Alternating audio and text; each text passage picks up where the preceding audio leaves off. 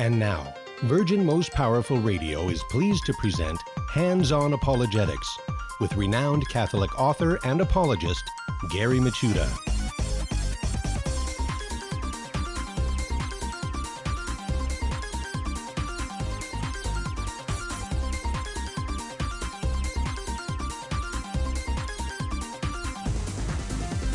And welcome, everybody, to Hands-On Apologetics. You have entered into Virgin Most Powerful's Apologetics Dojo. It's great to be with you today. Yes, it's Tuesday, and happy All Saints Day to all of you.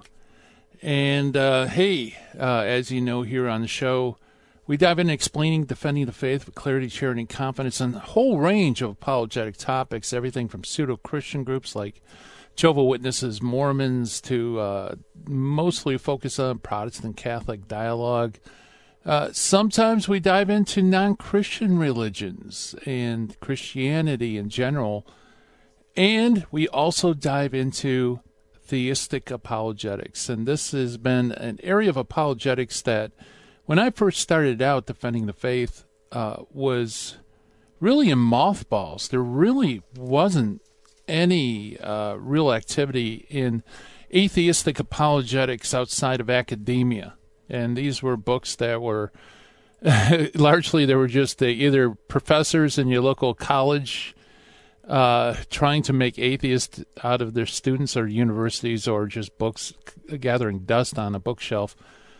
And all that changed at 9/11, where there was an explosion of popular atheistic apologetics, which is commonly called a new atheism.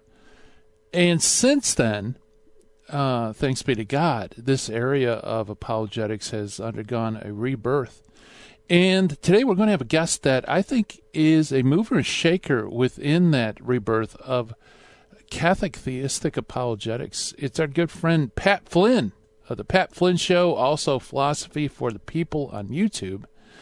And as you know, Pat knows his stuff, and he knows it because he was once an atheist, and a studied atheist at that. It wasn't simply he thought it was a fun lifestyle or what have you. This is someone who actually read the material, was convinced of atheism, and it was really through his reading and consideration of atheism that caused him to reevaluate his position, ultimately to leave atheism and lead his way into the Catholic Church through one way or another. And it's a fascinating conversion story. But because of that, he knows his stuff like the back of his hand when it comes to philosophical discussion. And he has a great YouTube channel. I'll give it another plug. It's called The Philosophy for the People on YouTube, where he brings on guests and he himself dives into material, and they talk about all things philosophy. So it isn't necessarily theistic apologetics there. It covers a whole range of talking about Plato and Nietzsche and everything in between, right? So it's just great stuff, and it's awesome to have him on the show because every time he comes on, he is exploring new lines of arguments for the existence of God. Now, you guys know theistic apologetics is heavy lifting. Okay, so it may be difficult to follow his argumentation along, but don't worry, because you can listen to this program over and over again through our either through our handy-dandy phone app or through our flagship website, which is Virgin Most Powerful Radio. So when he comes up on the other side of the break, we're going to have Pat Flynn come on. We're going to talk about revisiting the contingency argument, a whole line of argumentation for the existence of God. I know it's a line that has fascinated Pat for quite some time. We're going to talk about how to use that argument to establish the existence of God. On this side of the break, we're going to do what we always do. We're going to have our Finding the Fallacy, which is the fallacy of proving too much. Also, we're going to meet an early church father who is Marius Mercator. Marius Mercator, no, not exactly a household name, which is why we do this segment in the show, because it's good to know these people of antiquity. All that coming up today on Hands-On Apologetics. But before we do that, I want to welcome all of you to the show. Welcome aboard, everybody. Welcome to the Apologetics Dojo. It's great to have you on board. Also, as I mentioned, sometimes in the show we do some really detailed work, either in history or philosophy or something like that. If you're driving in a car or you're taking care of kids, chances are you're going to miss some parts, and it's not going to make a lot of sense. So that's why I want to point you to this resource, which is virginmostpowerfulradio.org, because that is a great resource for you that you could re-listen to any program that Virgin Most Powerful produces at your own convenience. Listen to it multiple times, take notes, do all that stuff, and use it as an education tool. You can also, by the way, use it as an evangelization as well. So educate and evangelize, all right there. Share links, tell people about it. That helps us, and it helps you and helps them as well. VirginMostPowerfulRadio.org. Also, I want to mention my official Dojo mailbox website. Well, address, not website. My website is handsonapologetics.com. The email is questions@handsonapologetics.com. That does come directly to me, the sensei. And I enjoy reading all of your emails. I try to respond to every one. There are a few, actually, I need to get to. So if you recently emailed me, haven't got a response, there's a reason for that. I have read them, and God willing, I'll get back to you. If it takes a really long time, you might want to resend it just in case. Because I don't know. The email is a mysterious thing. It's like the Bermuda Triangle. most days of the year, no problem, but then there's this mysterious one where email goes missing for no apparent reason. I check my junk box, I check everything, folks, and still, they just disappear. And I have a feeling, really, it has to do with my iPhone. I'm doing something weird on my iPhone. So if you haven't heard from me for a while, please shoot me another email. I'll be glad to get back to you, and thank you so much for your patience. All right, enough about that. Let's go to our finding the fallacy for today, which is proving too much fallacy. In philosophy, proving too much is a logical fallacy which occurs when an argument reaches the desired conclusion in such a way as to make that conclusion only a special case or corollary consequence of a much larger, obviously absurd conclusion. Let me break this down very easy for you. The proving too much fallacy basically establishes its point, but if you follow that same line of reasoning, it establishes other points, including points that can't possibly be true. So it's a lack of proper qualification. They haven't qualified their argument in such a way as to arrive at a single destination, or at least desired destinations, but rather it's just too broad, and it will consist of absurdity. For example, here's a great example with my work on the Deuterocanon.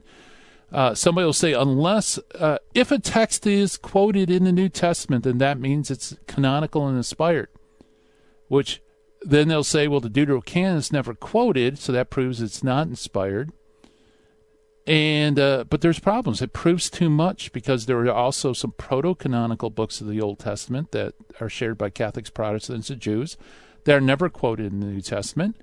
And it also proves too much in that the New Testament quotes from books that no one accepts, or practically no one accepts as inspired, such as First Enoch. Jude quotes Enoch. So if quotation equals inspiration, it proves too much because it proves that everybody's canon is wrong. And, of course, that can't be so. So the problem is it's not carefully qualified. It's too broad, and therefore it establishes points that are simply would reach other untenable positions, such as, let's say, Enoch being an inspired book. And that's pretty much it, folks. That's the proving too much fallacy. By the way, if it's ever used for you or used on you, one thing you can point out is that the proving too much fallacy still doesn't accomplish its goal as far as establishing that your point's wrong. Okay, so if someone ever says, well, your argument proves too much, you can say that may be true, but it still establishes what I'm pointing out. I guess that's what it meant. I think I probably shouldn't have added that. That's actually more confusing than helpful. So if you're listening to this program, just skip over that part next time you listen to it.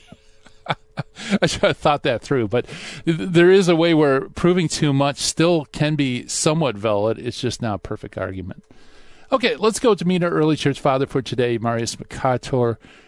In view of his relationship to Augustine, it is likely that Marius Mercator was born an African, lived for some time at Rome, from whence in 418 he sent Augustine 2 treatises, not now extant, against the Pelagians. Pelagians denied the existence of original sin. By 429 A.D., we have him living in a Latin monastery in Thrace, where he wrote a number of works opposing Pelagianism and Nestorianism, largely for the benefit of his fellow monks. Besides composing numerous short writings of his own, he also translated a considerable number of Nestorian works from Greek into Latin in a slavishly literal manner, so that his fellow monks could see the genuine heresy of the Nestorians. Nestorians, by the way, were those who believed that Jesus had 2 natures, but in a sense he was also kind of 2 persons. There was a human person and a divine person in Jesus Christ, which of course is false, because the correct Orthodox understanding is that Christ is one divine person with 2 natures, a human nature and a divine nature. And he wrote a memorandum against the heresy of Pelagius and Celestius, which is available in part, and you can read it on your own for free online. And that is our early church father for today, Marius Mercator. Coming up next, Pat Flynn. We're going to talk about contingency. Now, back to Hands-On Apologetics with Gary Michuta. If you'd like to join the conversation, call 888-526-2151. Here's Gary. And welcome back, everybody. Hands-On Apologetics. And like I said, we're going to talk about theistic apologetics and specifically the contingency argument for the existence of God. Help us do that. We have our good friend, Pat Flynn, with us. Pat, as you know, is the host of the Pat Flynn Show, which covers everything from fitness to mental health to business to writing philosophy and theology. Best-selling author, philosopher, fitness coach, magician, musician, that too, I guess. Entrepreneur. I don't know why I keep messing that up. I got to highlight that on my text. He also expounds upon the theory of generalism and the general applicability of each and every one of us. And he has an amazing popular channel that I binge watch all the time. It's called Philosophy for the People. I highly recommend you check it out on YouTube. And Pat Flynn, welcome to the Pat Flynn Show. Gary, it's always a joy to be here. You know, I was waiting for you to introduce me as a magician again, and then I got nervous because I actually haven't learned a single magic trick since the last time you've done that. So I apologize. I'm going to be a great disappointment to your viewers today. I've got nothing, not even a poor dad magic. I tell you, I don't know. It's like a neuron misfires or something. Whenever I read your bio, I always say magician instead of musician. And you're a really good musician, too. I mean, it's amazing the stuff you do on guitar. And I'm envious. I wish you were my age back when I was in a rock band, because we definitely would have recruited you. Oh, well, thank you. That's very kind. I practice a lot. And that's what my instructor told me. You know, eat your protein and do your push-ups and practice all the time. And that's what I try to do. So, right. Yeah. So doing scales and pumping iron and all the other things, including family and growing, as I see, the philosopher beard. Yes. Well, it is No Shave November and officially starting today. So can you imagine that, Gary? And look at what we've done in such a short amount of time. It's incredible, isn't it? Yeah, it's great. And for those who can't see, Pat's sporting a beard reminiscent of, I would say, Paul McCartney in the Let It Be album cover. If you nostalgia, which is a mighty fine beard indeed. So, so it's all good. And beards and philosophy go hand in hand as well. They do, and I'm really just trying to keep up with my other philosopher friends, Gavin, and all these strong bearded fellows. I've never been much of a beard guy myself, but we're giving it a chance this season, so we'll see how it goes. Okay, good. How does Christine feel about it, by the way? Well, it's funny. She actually likes beards quite a bit. Okay. Her dad has a beard, and she's pro beard. So actually, she's the one who really encouraged me to do it. So All yeah, right. yeah. So we'll see. It's all good. It's all good. Mm-hmm. All right. So, contingency argument. I know of all the arguments, it seems like, correct me if I'm wrong, but I think that's probably one of your favorite lines of argument is contingency. Yeah, it is. It's the argument that really first got me interested in natural theology when I first even became aware that the question of God's existence was something that was argued about by philosophers, and that, through the grand tradition of philosophy, you see various types of arguments that fall under this style of argumentation. It's not really the contingency argument. It's like the contingency arguments. It's a family. It's a class of arguments. And we'll explain what that is in a minute. But no, this is the one that really first got my interest and eventually convinced me. I came to see, I think there is a sound contingency argument. It's the one that I've thought about the most. It's the one I continue to think about.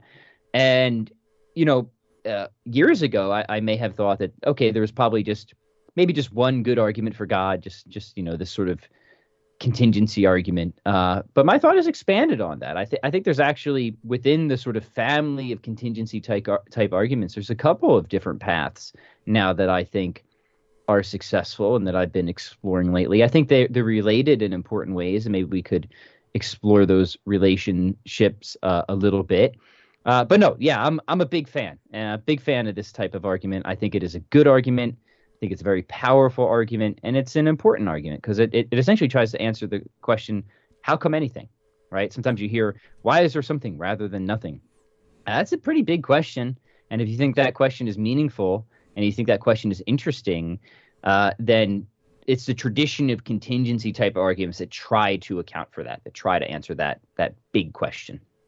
Right. Now, was that Mortimer Adler's, he felt that was the one, successful argument that convinced him was the why is there anything contingency argument? Yeah, so he's got this book called How to Think About God, and it was, in fact, one of the first books I read in natural theology. And by natural theology, we mean, just using reason to try and reach a theological conclusion. So it's separate from revealed theology. It's really a philosophical discipline.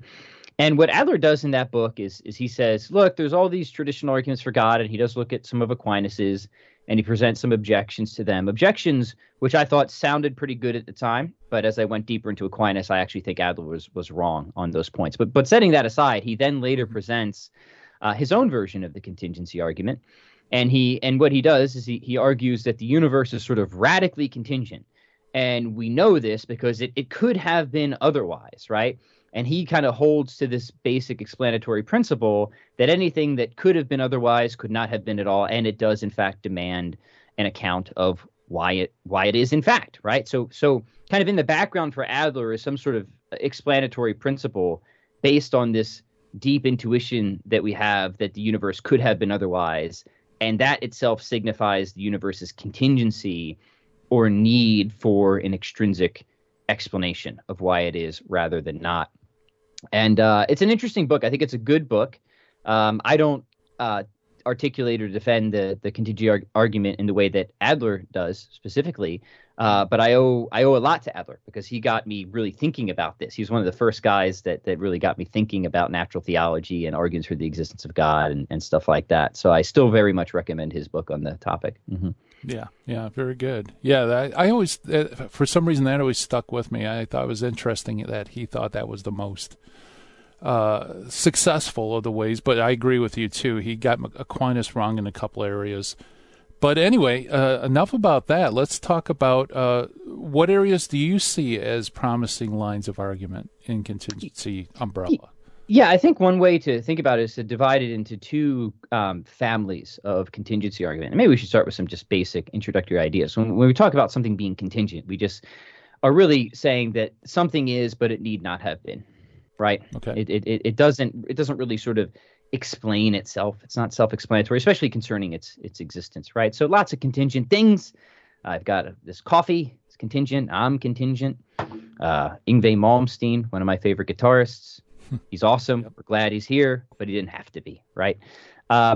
So the way I like to think about contingency arguments is either in the tradition of Leibniz or in the tradition of Thomas Aquinas. And the tradition of Leibniz kind of proceeds like this.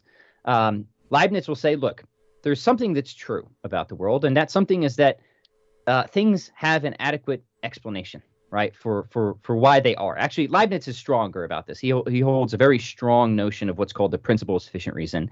But people following Leibniz say at least some version of what's called the principle of sufficient reason is true, and maybe modestly would say that anything that exists has an adequate reason for its existence, and that will either be due to that thing's sort of internal nature, if it has a very sort of special nature that can explain its own existence, or some sort of extrinsic cause, right?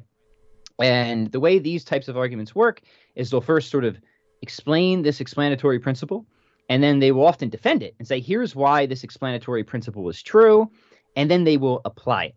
So they might say, okay, there's an explanatory principle, and it demands that all contingent things, anything of the type contingent, is a sort of thing that requires an extrinsic cause or explanation or what have you, right? And then they'll take that principle and they'll kind of mush together all the contingent facts and things, right? And say, look, the only thing that can explain why there's anything of the type contingent is something that itself cannot be contingent, and that just leaves us with a necessary thing, right? So this is sort of like stage one of cosmological reasoning. Contingent things have a cause, smush them all together, apply the explanatory principle. There must be a necessary thing. Otherwise, there would be no contingent things. But there are contingent things, so there must be a necessary thing. But then you sort of have to do further work to establish that necessary thing is God. So oftentimes in the contemporary literature, these sort of Leibnizian style cosmological arguments are broken out into those two phases. One is moving from the contingent to the necessary, and that often involves a lot of defense of this explanatory principle and then applying it, and then, getting around other objections that may come up, like what about infinite regress and stuff like that. We can talk about that here in a minute if we want. And then it's like, okay, well, even if there is a necessary thing, why should we think that thing is God, right? And then that's where you kind of do all the moves that Aquinas, but Leibniz also does as well, to show, well, to be a necessary thing would demand having a very special sort of nature. If we follow Aquinas, its nature would just have to be the sort of thing whose essence just is its existence, that exists in the most robust way possible, in a way that's automatically actual. And then as the sort of cause of everything else that could exist, we can start to infer things like omnipotence, and there's other moves you can make to get to omniscience and perfect goodness and stuff like that. It takes more metaphysical unpacking, and we can do that later on. Let me just get the sketch on the table. But the point is that thinkers in this tradition, both of these, the Leibnizian and the Thomistic one, they do give arguments for why this necessary thing, or the thing that's explaining all the contingent things, not just probably is God, but in fact must possess divine attributes to be a necessary thing, right? Otherwise, it would slip back into that category of caused being, right? Mm-hmm. So that's the Leibnizian approach. And again, just to summarize, it sort of begins with a general explanatory principle, applies it to a sort of class of beings or entities, typically contingent beings, right? But there's other formulations as well. Gets something else sort of proven, if you will, like a necessary being, and then argues why that necessary being must be God. That's that approach. The Thomistic approach, and this is where my thought has developed on this, Gary, is I used to thought, well, the Thomistic approach sort of is the Leibnizian approach, but Aquinas wasn't really explicit about the PSR. It's sort of just running in the background. So that's just really, they're all just sort of the same argument at the end of the day. I actually don't think that anymore. I think there's versions of Thomistic arguments that definitely do either assume or even outright defend the PSR. I actually think on Thomas's worldview, you can run an argument to God that does not depend on the PSR, does not require you to defend up front some sort of broad explanatory principle, but it does require you to see the world metaphysically the way that Thomas Aquinas does, right? So either way, you're going to have your work cut out for you, right? Either you're going to have to defend your explanatory principle up front, or you're going to have to do some metaphysics up front, which will then kind of set you up for a demonstration for God's existence. And just to sketch how I think this works with Aquinas, Aquinas is committed to what's sometimes known as a constituent ontology. He thinks that beings like us, Gary, finite, contingent beings, are actual metaphysical composites, right? That we have an essence part, or sort of what part, our what determination, right? That accounts for what we are. But we also have an existence part. And the existence part is what sort of makes our essence actual, if you will. I hear the music coming up, so I'll hit pause there before I get too deeper into this, because it would be annoying to go any further. Right, exactly. We're chatting with Pat Flynn, talking about the contingency argument. More to come right after this. Stay tuned. This is Jesse Romero. You're listening to Hands-On Apologetics with Gary Michuta on Virgin Most Powerful Radio. And welcome back, everybody, to the show. We're talking with Pat Flynn of Philosophy for the People and talking about contingency arguments. And right before the break, Pat, you laid out how Leibniz would lay out a contingency argument, and then you were talking about Aquinas and how Aquinas ultimately breaks things down into that we are composites that are made of existence and nature, or essence. Existence and essence, and then the break came up, and so you got those two principles down. I guess let's unpack that a little bit. Yeah, so it usually helps with examples. So let's think of Thumper the Rabbit, Gary. We remember and dearly miss Thumper the Rabbit, right? So Thumper the Rabbit, Aquinas would say, is a composite entity. Is composite not just of act and potency, but fundamentally, like, you go right down into the engine room of being itself.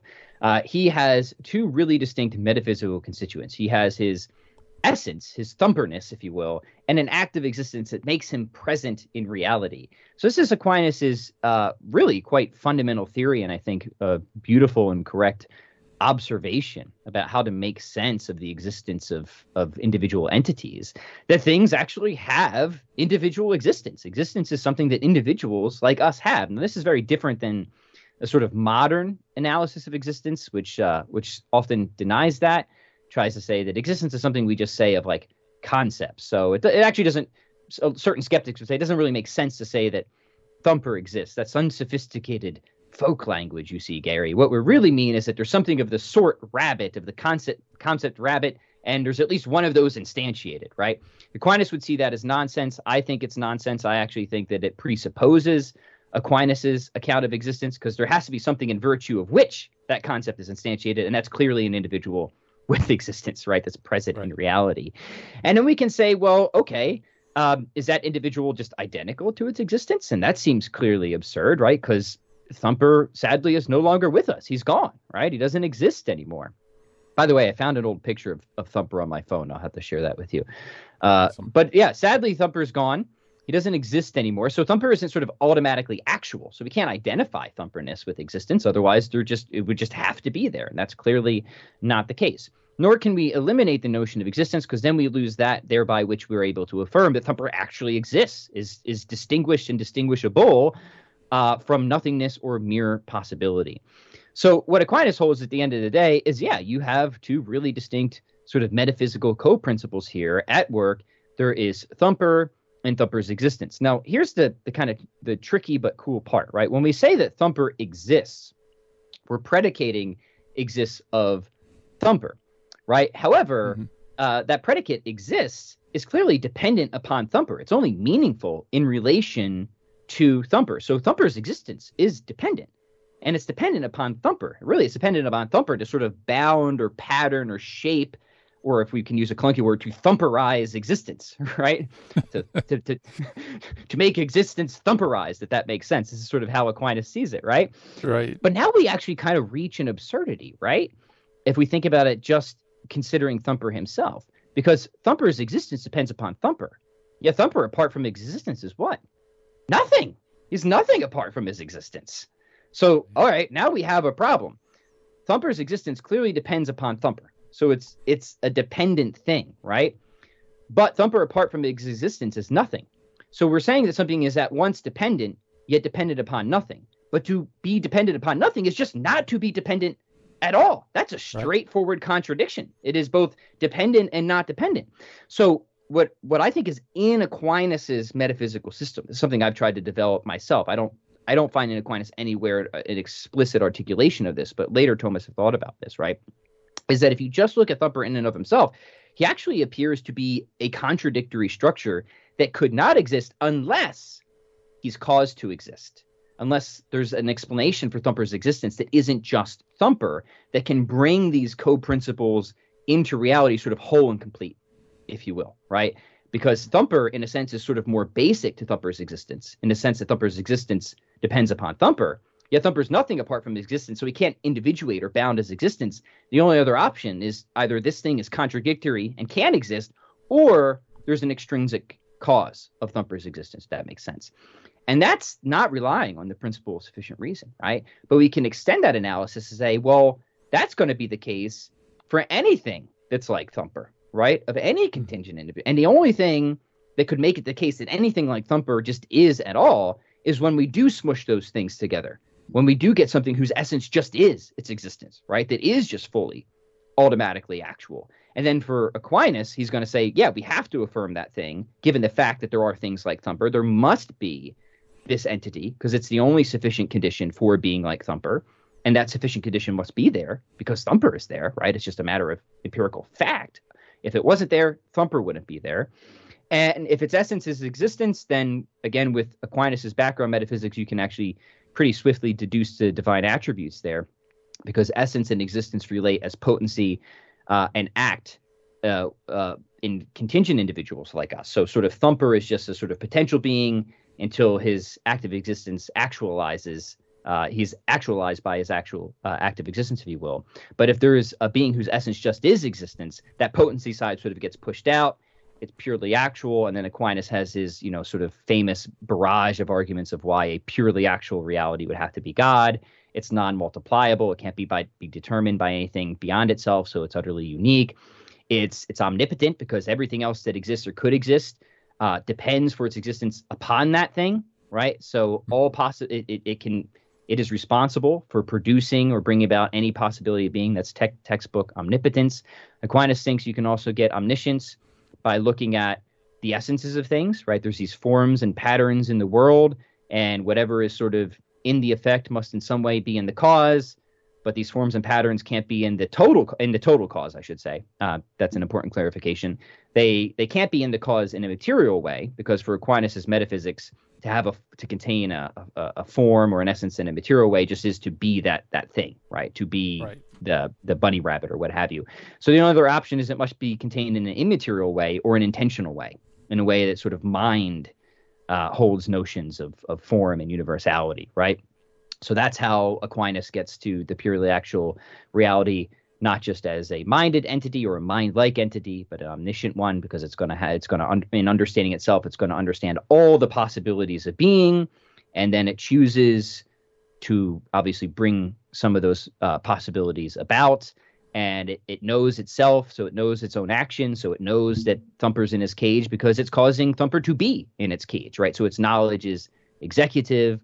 It's perfectly good for Aquinas, because Aquinas holds to the convertibility between goodness and being. Aquinas thinks that goodness and being are the same in reference. They just differ in sense, that goodness just is being under the guise of perfection, specifically like a species-specific perfection, if you will. Long story short, if something is purely actual, has no unrealized potentials or privations, it's just going to turn out to be purely good.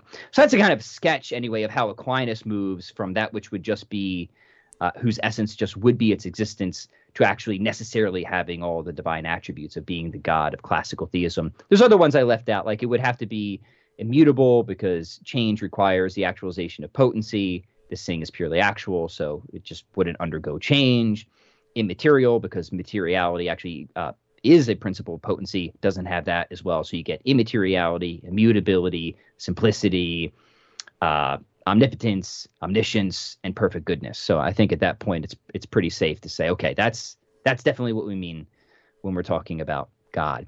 So as you can see, Aquinas' path is a bit more complex metaphysically up front, but I think it's actually a really cool I think it's really cool, and I think it definitely is different than the Leibnizian way, and is an independent, successful path of arguing for God, apart from that Leibnizian tradition, if that makes sense.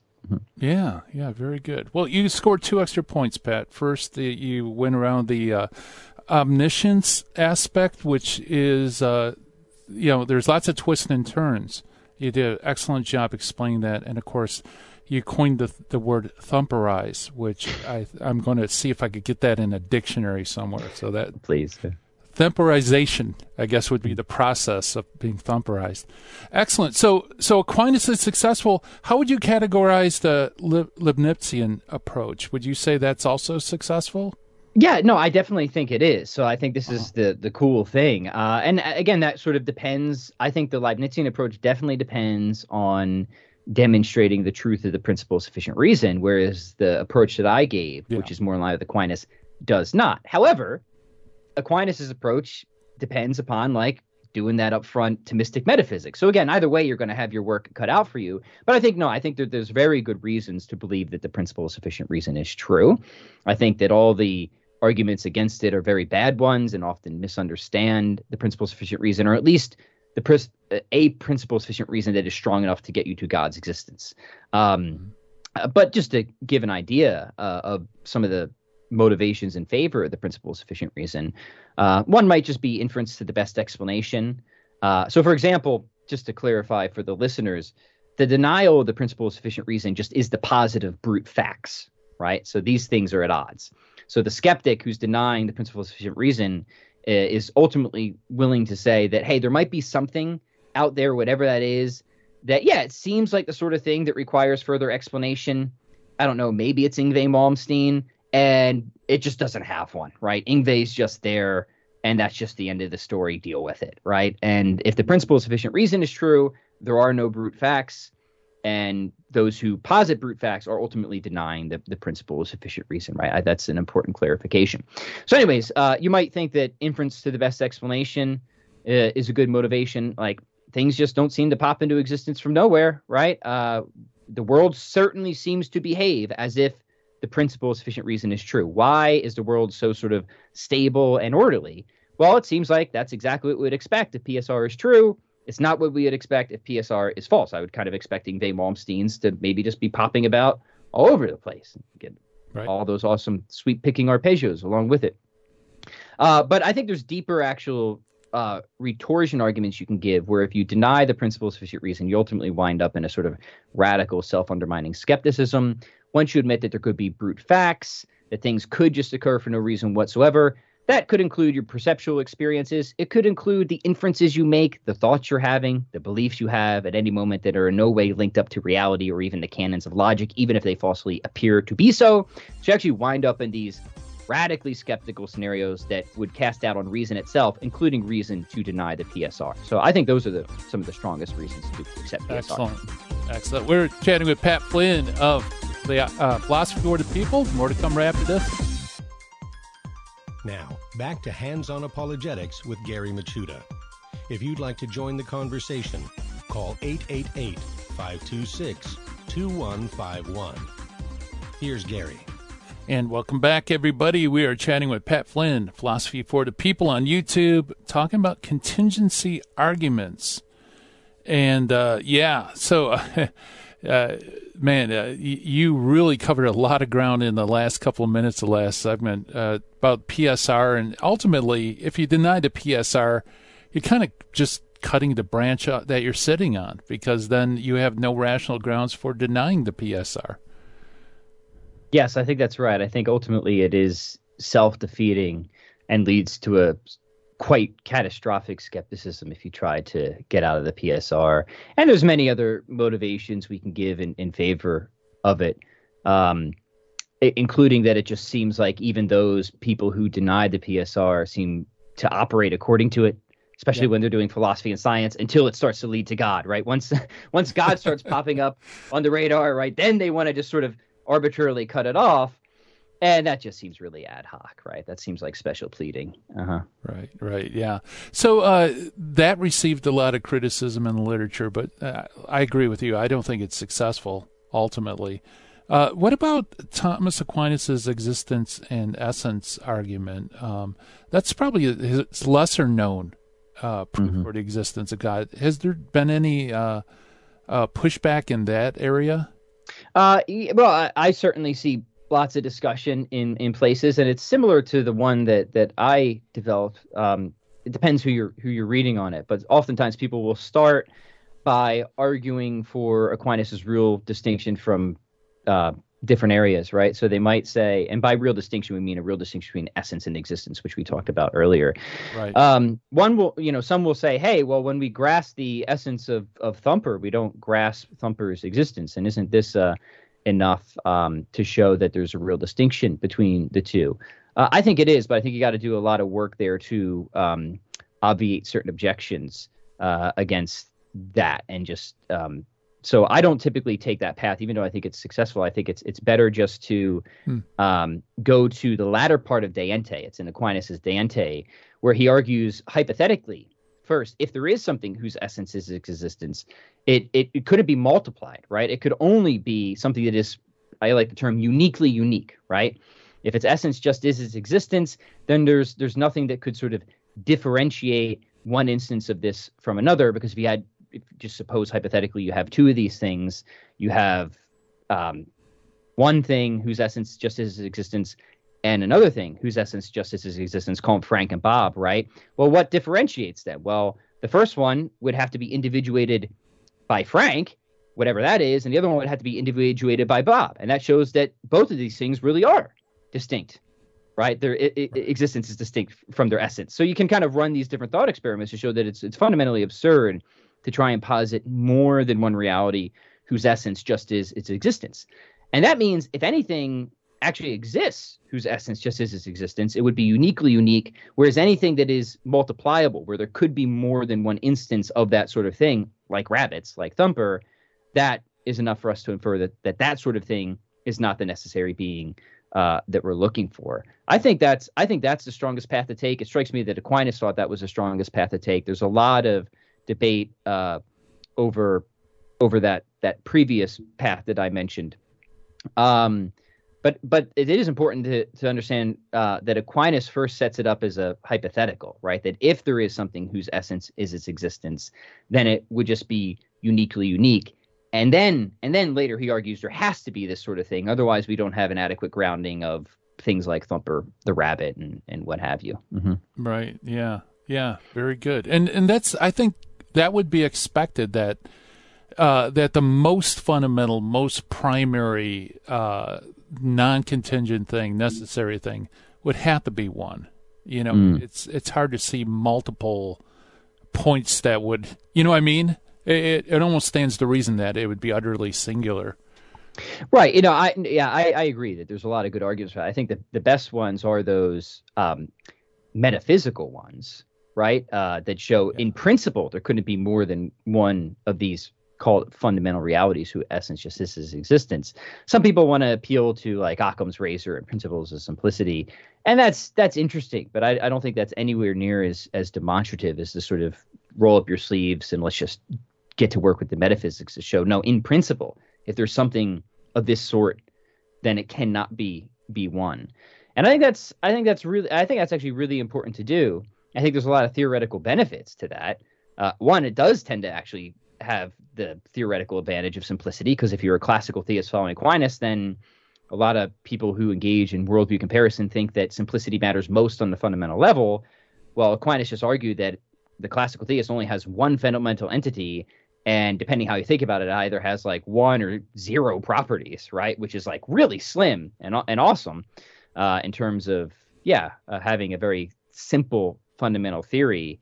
And it's going to be hard for other theories to compete with that, at least concerning that theoretical virtue. I think the theoretical virtue of explanatory comprehensiveness is obviously superior when it comes to theism, but I would argue that theism can not only explain more, but it can explain more with less as well, at least classical theism as Aquinas articulates it. Mm-hmm. Yeah, you were on, I think it was last time we explored that ultimately there's so many different working parts, you know, for, say, an atheist, you know, theory on how everything could exist without God, as opposed to a very parsimonious Aquinas, right? That there's only a couple of working parts in the argument, and so it has a plausibility, initial plausibility, even before you start going into all the different steps. And not only that, but Aquinas' account gives us like a deeper account of how something's necessary in the first place, which I find an important thing to give an account of, right? Because some naturalists will say, oh yeah, there's some necessary reality. It's just not God, but they don't have a good account of how the thing that they posit could be necessary, especially how any physical reality could be necessary. That just seems there's nothing relevantly different about any physical reality, whether it came first, for example, in the sequence of events that would seem to be an adequate explanation of why it's necessary. Whereas Aquinas does give relevant differences, right? This thing is non-composite. Its essence just is its existence. And that seems like a really good account of how something could be necessary in this really robust sense.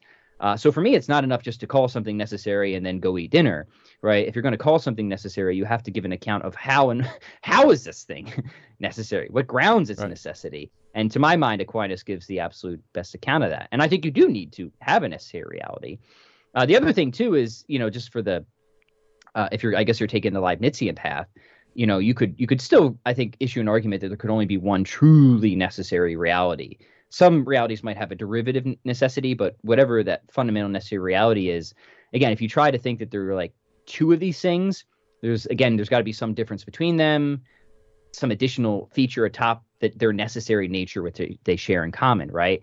And then we can ask, well, how could this difference attain? And there's only one of two ways. Either the difference is contingent or the difference is necessary. Right. If the difference is contingent, this contradicts it being a metaphysically necessary being, right? Alternatively, if the differences are necessary to each, then one lacks an essential feature that the other has on account of having a necessary nature and is not actually necessary to begin with. And that's a contradiction, right? So I think you can work it out just from the notion of necessity as well. I just prefer Aquinas, as I think Aquinas' analysis is a bit deeper and more robust. I actually think Aquinas' account at the end of the day really helps to shore up a lot of the Leibnizian path. Aquinas' account can give us, I think, an even more robust reason of why the PSR is true, right? Because once we have God's existence from the sort of Thomistic path, we can give an explanation of the PSR, right? So God can get us to PSR from Aquinas' path, whereas Leibniz's path is moving from PSR to God, if that makes sense. Mm-hmm. Yeah, no, that makes perfect sense too. And I think Aquinas' path, there's always the danger of us sneaking in imagination when we're thinking about God on, this philosophical level. Mm-hmm. And that always causes problems because I think people try to imagine the arguments in their head. And for Leibniz's approach, it's very abstract and difficult to work through, at least for somebody who's not familiar with the material. Where I think essence and existence, like Thomas Aquinas can use physical objects and by pulling out certain questions about, like thumper and thumperization and so on, right? That will ultimately lead you to this. Where I think Leibniz is much more, I don't know, abstract or theoretical, that you can't really have concrete examples that you can move through. Yeah. No, I think that's probably right, Gary. And I guess in terms of presentation, which one would I be more likely to present to, a non-philosophical audience? And I don't know. I just present whatever I'm excited about. I'm usually pretty self-indulgent. But I think you're right. I think I would rather go with Thomas's account because I think it's closer to common experience, if you will, right? Now, at the end of the day, right, you can get pretty, you can get into the real tall grass of metaphysics, so that's just always going to be challenging for anybody. But that's the fun of it, I think. The cool thing, if I can, leave anybody with anything, is I've been thinking about these arguments for a long, long time, many, many years. And the good thing about thinking about arguments like this is not only you're trying to get at fundamental reality, which is a really important thing to think about, but it demands you to think about a lot of other things that might seem unrelated at first and get clarity on those other things. I'll just give you one example. Think of freedom of the will, right? Because one objection is that the principle of sufficient reason is incompatible with the freedom of the will. And the sort of Yeah, the assumption there is that if an explanation doesn't determine or necessitate its effect, then we don't have an explanation. And I think that's false, right? I think what we should say is that an explanation can ground its effect, that causes do not need to be determining, they don't need to necessitate things. And this is obviously the case in freedom of the will, where as a personal agent, I can exercise, certain powers and make things come about, even if I didn't have to. But it's still giving an explanation of why those things came about. So, right. all that being said, is like you go deeper into these arguments, they'll oftentimes shoot you off into areas that might not seem initially related, but then you'll gain, I think, a lot of illumination there, which can then kind of feed back into the argument. And just and like you said, with PSR, that has a really fundamental role, I think, in epistemology. So you slide from metaphysics to epistemology. Ultimately, what I'm saying is it forces you to be a good generalist. And I think if you're going to be a philosopher, you should try to be a generalist for sure. Mm-hmm. And that's what makes philosophy fun. It's like hunting for gold, this undiscovered gold out there, following these paths of argument and so on. We only have a couple of minutes left. Tell us a little bit about what's going on in philosophy for the people. Yeah, lots of good stuff. Just had Father James Dominic Rooney on to talk about his critique of David Bentley Hart's universalism. So that's the latest episode. Gonna be kicking off a series on Plato's Dialogue, and hope to have Gary on soon. I'll have to send you an email, Gary, and get you on the show again soon. I'd love to chat with you on my platform. Absolutely, I'd love to, Pat. And hey, thank you so much for coming on the show. This is awesome. Thank you. Always a joy. All right, Pat Flynn, check it out. Philosophy for the People. Sub, like, tell your friends about it. It's great stuff. Talk about great stuff coming up next. The Terry and Jesse Show, High Impact Catholic Talk coming at you. Thank you so much for listening. Bye-bye.